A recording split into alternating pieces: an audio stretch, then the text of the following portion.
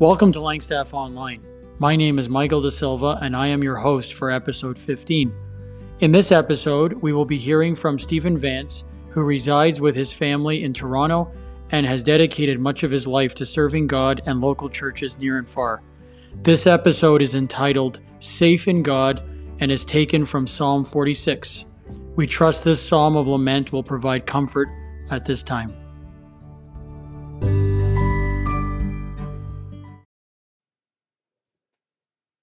Hello, and I'm so glad to be able to share with you today at this difficult time, the COVID-19 crisis.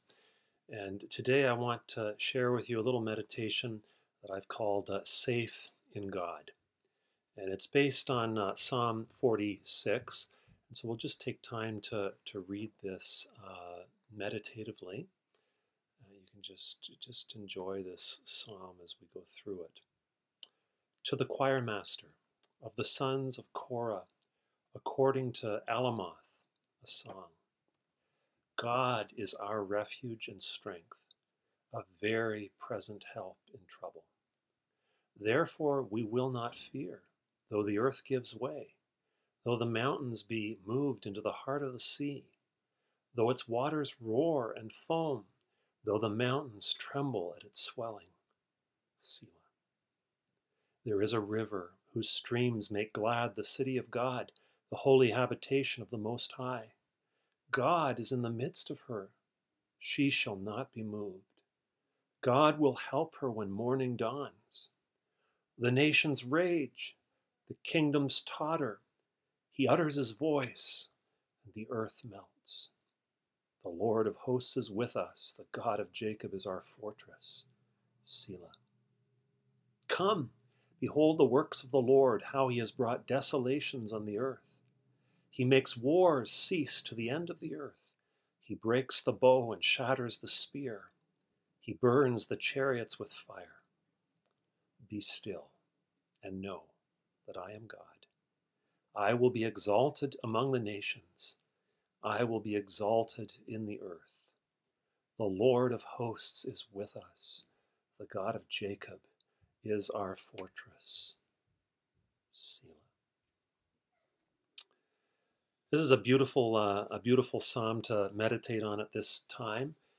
And I'm going to begin just by sharing a little bit of the context of the Psalms in general and this psalm in particular. And then we'll look at the three main stanzas and what they have to say to us here today.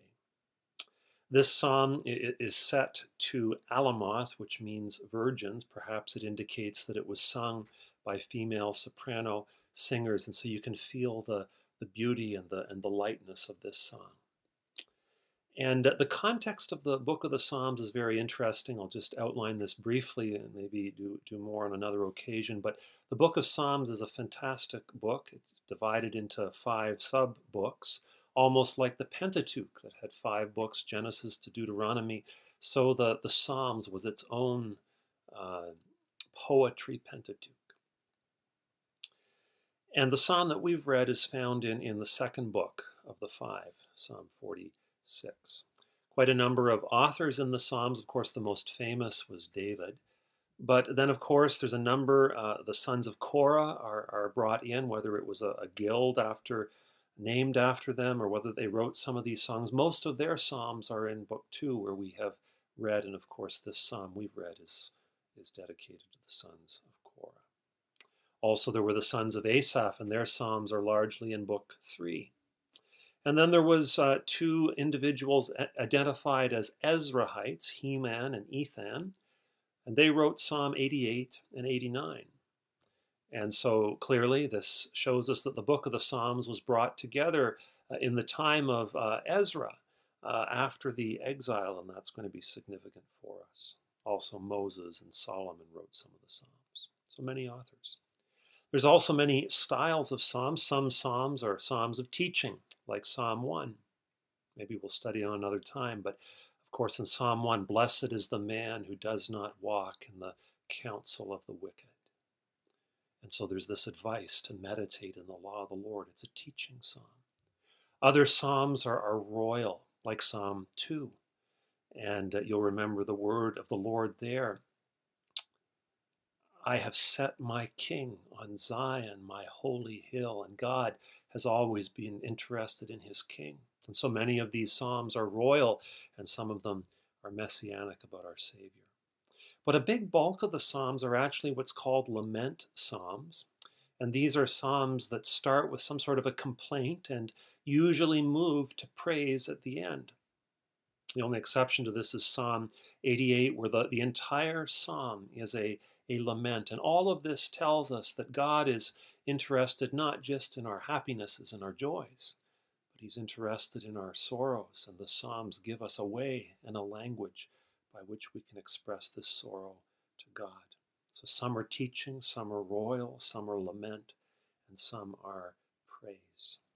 It's very interesting to notice that that this movement of a lament psalm from criticism and complaint to praise also functions within the entire book of Psalms.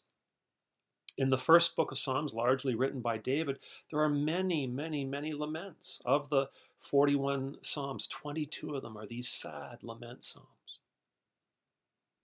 As you move through the Psalms, though, they get more happy. And by the end, in book number 5 of the 44, there are only 7 lament Psalms. Most of them are praise and thanksgiving Psalms because they're expressing this joy that comes when we focus on God.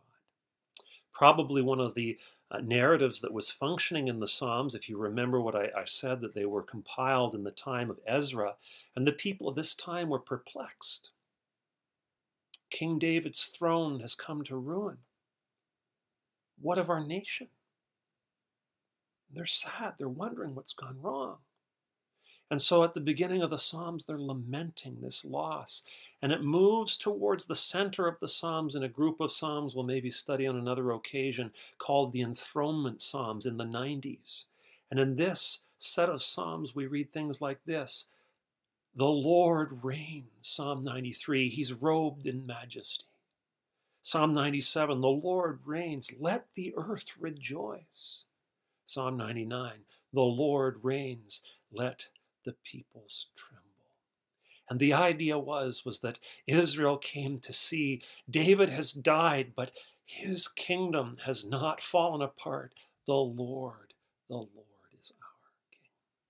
So with that background, let's now look at Psalm 46. It seems clear that the context of this psalm was perhaps an earthquake. That the water is raging and the earth is giving way. And of course, as a psalm of Korah knew about this. You remember the attack that was made by him and his people in the time of Moses in Numbers 16.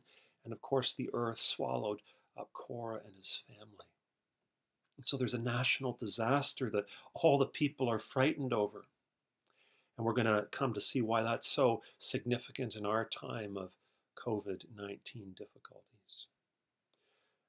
The context of Psalm 46, even just to go back to Psalm 45, is very interesting. It's a sort of a royal wedding psalm. You remember how it starts, I address my verses to the king. You are most handsome. God has blessed you.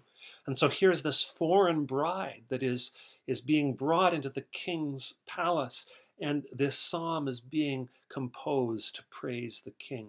Of course, that was physically true for ancient kings in Israel, but we know that it's true for us spiritually, because our Lord, he is our King. And we believe he is most handsome of all, and God has blessed him forever. We've been brought in as foreign Gentile believers into the kingdom of our Lord Jesus Christ. So the psalm here begins in this time of difficulty and says, God is our refuge and strength. And I want to point out 3 things here that are very important. The psalm is divided by 3 selahs. Think on that. Verse 3, and then verse 7, and then verse 11. There are 3 big things that the psalmist wants us to think about in this time. And the first thing in verses 1 to 3 is that our hope will grow as we confidently focus on an available God in the present. Selah. Think on is. Our hope in a time of difficulty, theirs was earthquake. Ours is worldwide pestilence. Our hope grows as we confidently focus on an available God in the present. There's so many images used to describe God in this psalm. For example, we're told that he is our refuge, our shelter. Our machaseh is the Hebrew word, 20 times in the Old Testament, 12 times in the Psalms. Sometimes translated, God is our hope, our trust. And here we have it in this passage, God is our refuge. This is the word that Moses used in his Psalms about God, Psalm 91. He says to the Lord, my refuge, my fortress, my God, in whom I trust. And then later in that psalm, verse 9, you have made the Lord your dwelling place, the Most High, who is my refuge. And you can think of Moses many times in his stress and difficulty. He goes into the presence of God, into the tabernacle, and he communes face to face. God was his refuge, and he could go into God. God is our refuge. We can go into him and be safe. But not just as God our refuge. It says, verse 1, God is our refuge and strength. Our refuge and strength. Very common word in the Old Testament, 93 times, and it's a redemption word. One of the early references is in Exodus 15, the great song of redemption. The Lord is my strength and my song, and he has become my salvation. So God is our refuge. We go into him, but he's a strong refuge. He is our strength. St. Augustine said it this way, some refuges are anything but strong, so that anyone who flees to them is weakened rather than securely established. But our refuge is quite different. Our refuge is strength. But God isn't just our refuge and our strength. He is our helper, a very present help. Our Ezrath.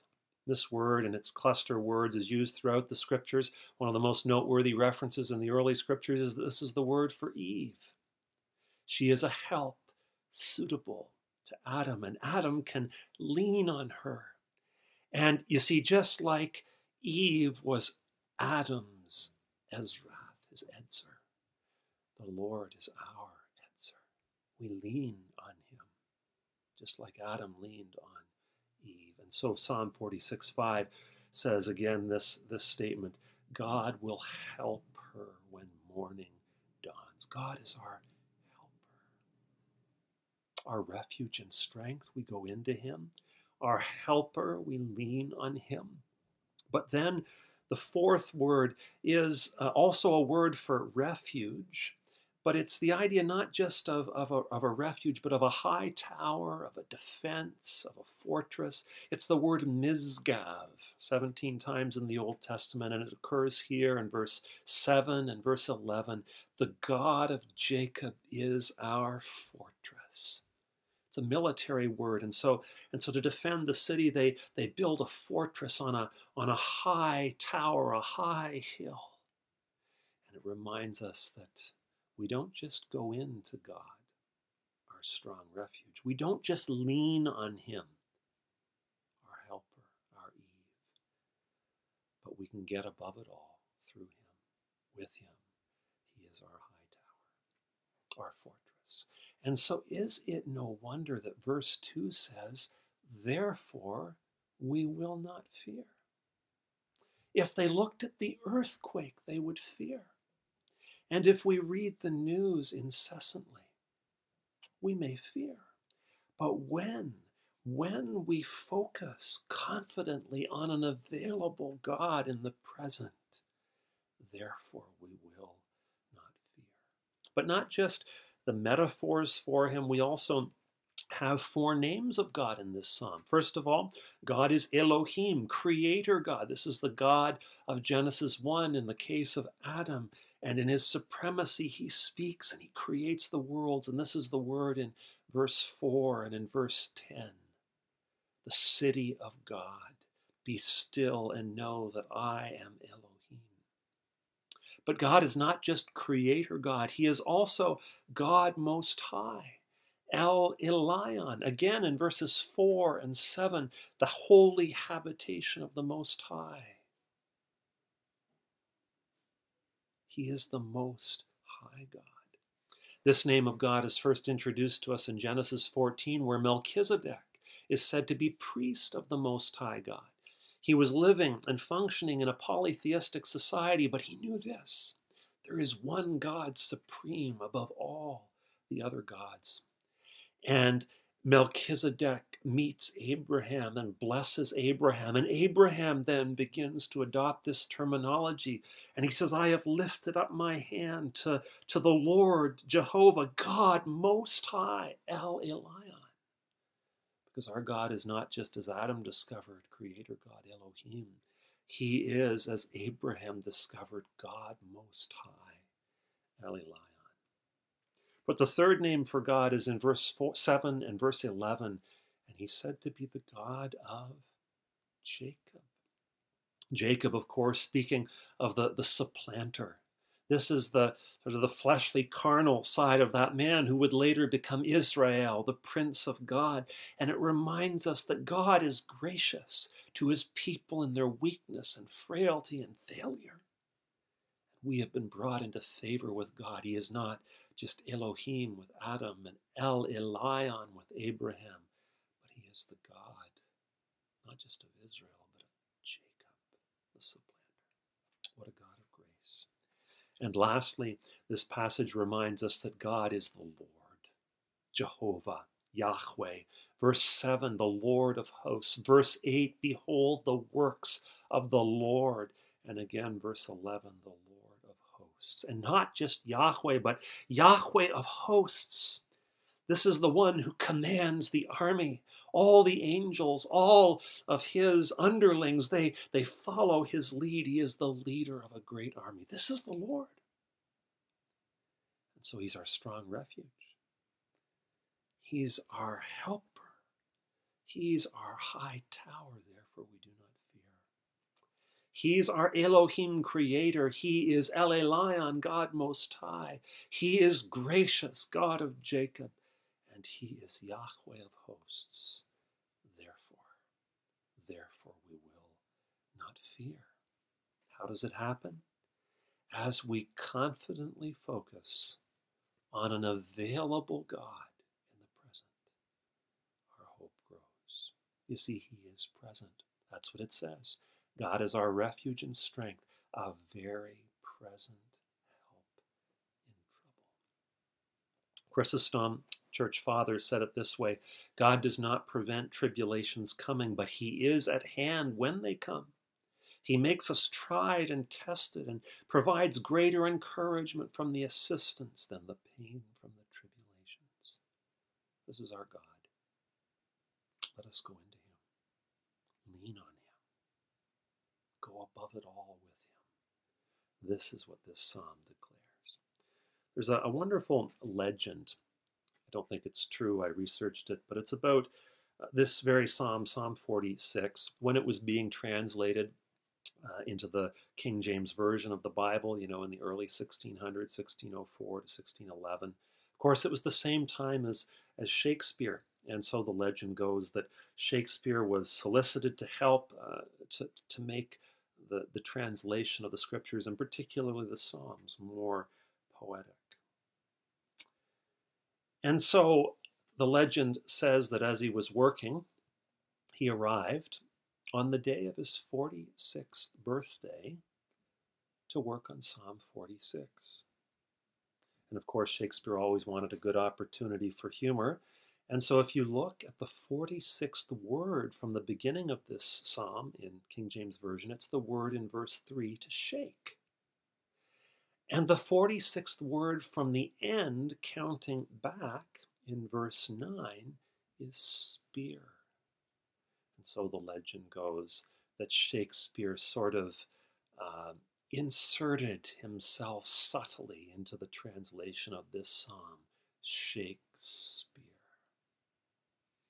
It's probably not true, but what I want to say is that God has not inserted himself subtly into this psalm.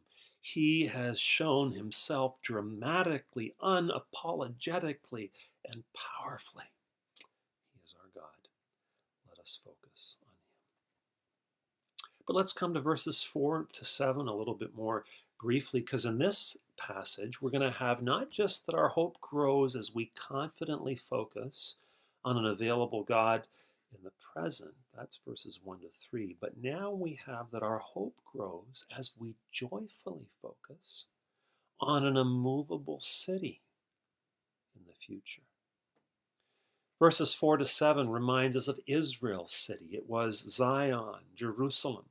And the point that the psalmist makes is that God is there. Verse 4, it is his holy habitation. Verse 5, God is in the midst, and so she will not be moved.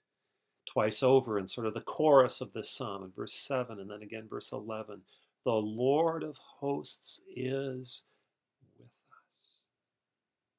And so the city is immovable. What's the result of this? Well, there's a number of things you can see. 3 things in particular. Roaring and foaming waters that we saw back in verse 3, in verse 4 have become rivers and streams. They've been calmed because the Lord is here. The Lord is here. I wonder if this time of COVID-19 is an opportunity for us to go deep into God, to have solid routines in our life of prayer and fellowship, perhaps online, and reading God's Word. These streams remind me of Psalm 23. He leads me beside the still waters. Have you tasted those streams through this time? I check the news too, but I don't taste the streams as I check the news. And I have enjoyed connecting with my own fellowship through Google Hangouts and with other fellowships as well. But this here is something very personal. He leads me beside still waters. And there's this quietness, the raging and foaming of the world. When the Lord is present, we can quiet our hearts and hear his voice. But not just raging and foaming waters that translate into rivers and streams, but an earth that was giving way back in verse 2 has now transformed into an immovable city. And the question now is not have we traced the streams, but are we planted on the city? This is a great motif all through the scriptures. Hebrews reminds us that Abraham, he lived in a tent that was so transient, but he was looking forward to a city that was grounded. Hebrews 11:10, he was looking forward to the city that has foundations, whose builder and maker is God. And later on in verse 16, the writer says God has prepared for the patriarchs a city. The same motif pops up in Revelation, and John has a vision of the climax to which the Old Testament saints were expecting and all their hopes had been pointing. And John says, I see the holy city, New Jerusalem, coming down out of heaven from God, prepared as a bride adorned for her husband. And you know the story. There's the apostles of the Lamb, and there's the 12 tribes of Israel, and all of God's people are going to find their fulfillment in this immovable city. That's our hope, sisters and brothers. Not just to confidently focus on an available God in the present, our refuge and strength, a present help in trouble, but to focus on a immovable city in the future. The waters are calmed. The earth is steady.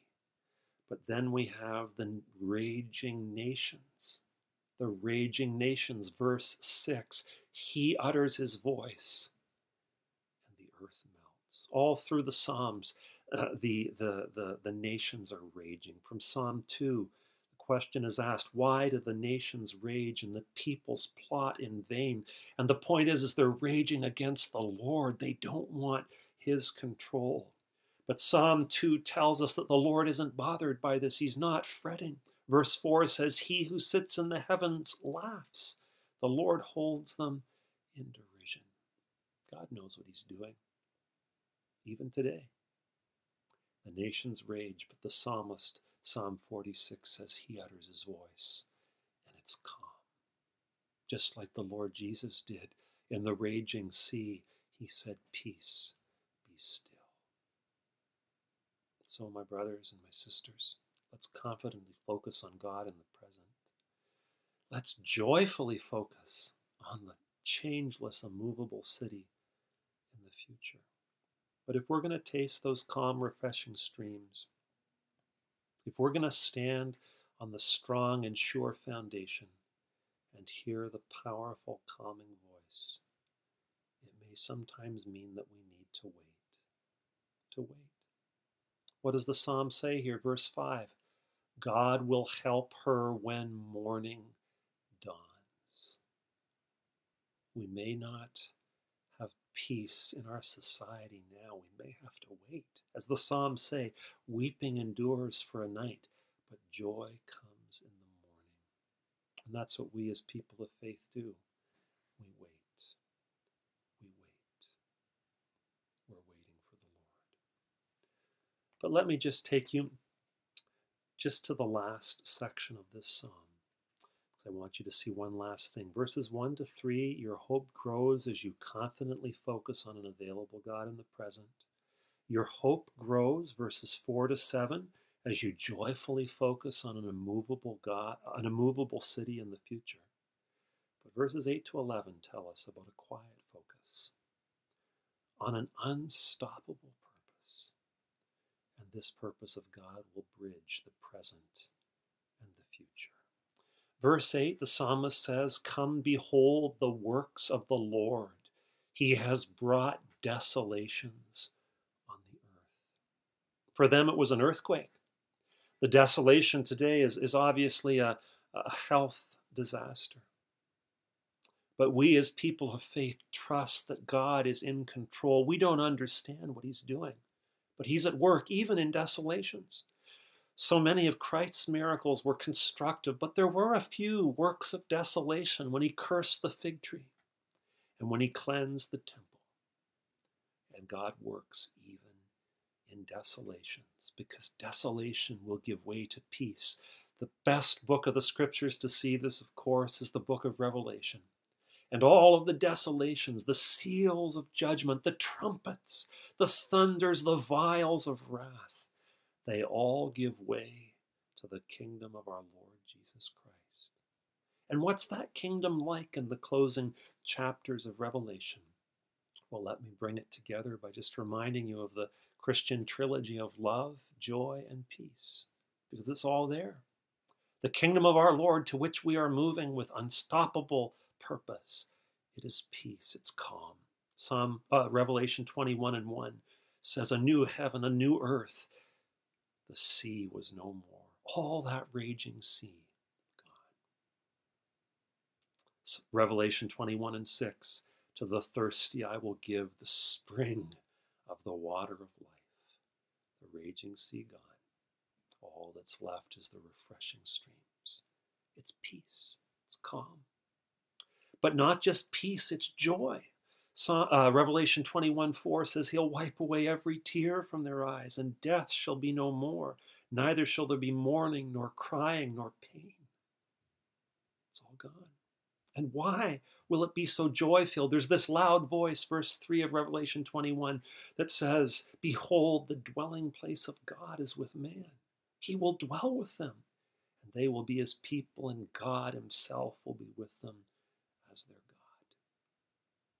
Our joy complete with the Lord forever. But lastly, not just peaceful calm and joyful eternity, but love. John says, Revelation 21:2, the holy city, the New Jerusalem, prepared as a bride, adorned for her husband. It's the love of the bridegroom for the bride. And not just the marital relationship, but the filial relationship. Verse 7, the one who conquers will have this heritage. I will be his God, and he will be my son. We'll be at home. Love, joy, and peace ours forever. How do we take this all in? At the beginning of Psalm 46, the people are speaking in the third person about God. God is our refuge and strength, a very present help in trouble. But at the end of this psalm, God speaks in the first person to us. This is the voice we need to hear. Be still and know that I am God. That word for stillness is interesting. It's the word in Job 7 and 19, let me alone, to be slackened. It's the word in Job 37 and 8, to cease from anger. It's even the word used for slothfulness in Exodus 5. The Israelites, Pharaoh says they're idle. But God calls us to be still, to be still. And maybe for me, this has been the biggest learning in this time. Just a chance to slow down, to be still. A mandatory silent retreat. Our society is a society that idolizes busyness. David Zoll is the leader of Mockingbird Ministries in Virginia. He says, it's so interesting. We ask one another, how are you doing? And the right answer is, I'm busy. If you're not busy, you're doing something wrong. Because here's how he says it. To be busy is to be in demand, to be valued, to be justified. It's the new idolatry of our times. Work equals value. But God calls us to be still and know that he is God. It's not just Christian commentary, but I'm thinking now of a secular individual, Jory McKay, a Toronto writer, and here's what he says about it. He says, when you give into this cult of busyness, you give up one of the greatest tools we have for being productive and happy and protecting ourselves from burnout. And that factor is rest. And he traces the research. People that daydream, when you daydream, a wider area of your brain becomes activated and you're able to engage in more creative thinking. People that have, hobbies and deliberately rest. It's one of the most common traits of highly successful artists and entrepreneurs and executives. Interesting. This isn't just Christians. This is secular folks. Research has found that if you can disconnect from work, you'll have lower rates of procrastination and better mental and physical health and less fatigue. But if you don't believe the modern secular folks, what about the ancients? There was a Roman philosopher, Seneca. He wrote this. He said, everyone agrees that no one pursuit can successfully be followed by a man who is busied with many things. Since the mind, when its interests are divided, takes in nothing very deeply, but rejects everything that is, as it were, crammed into it. There's nothing the busy man is less busied with than living. So God says to us, be still and know that I am God. I'll close with this. Tammy Whithurst is a Christian from Texas. She's a motivational speaker. And she sort of came to see this a while ago. Her daughter wanted to have lunch with her. And she was too busy to arrange it. And she said this, the storm that ranges inside me is shouting, slow down. And if I heed that call, the creator of peace will shower me with a peace that surpasses all understanding if I just trust him. The fragrance of grace and mercy will overflow in me when I come to peace with being less busy. Many are still working. People in the healthcare industry for whom we should be praying and are praying so diligently. They are very busy. But if God allows us a season of less busyness, will we take this refrain? Be still and know that I am God. Tammy Whithurst says, breaking old patterns is hard, but God reminds me that I can do all things through Christ gives me strength. So I hope this psalm is an encouragement to all of us, and that we will establish more and more in these seasons of isolation and perhaps less to do, that we will take this call from the Lord seriously. Just a call to go into Him, to go above it all with Him, to lean on Him, and to allow ourselves to be still and to know that He is God. The Lord of hosts is with us. The God of Jacob is our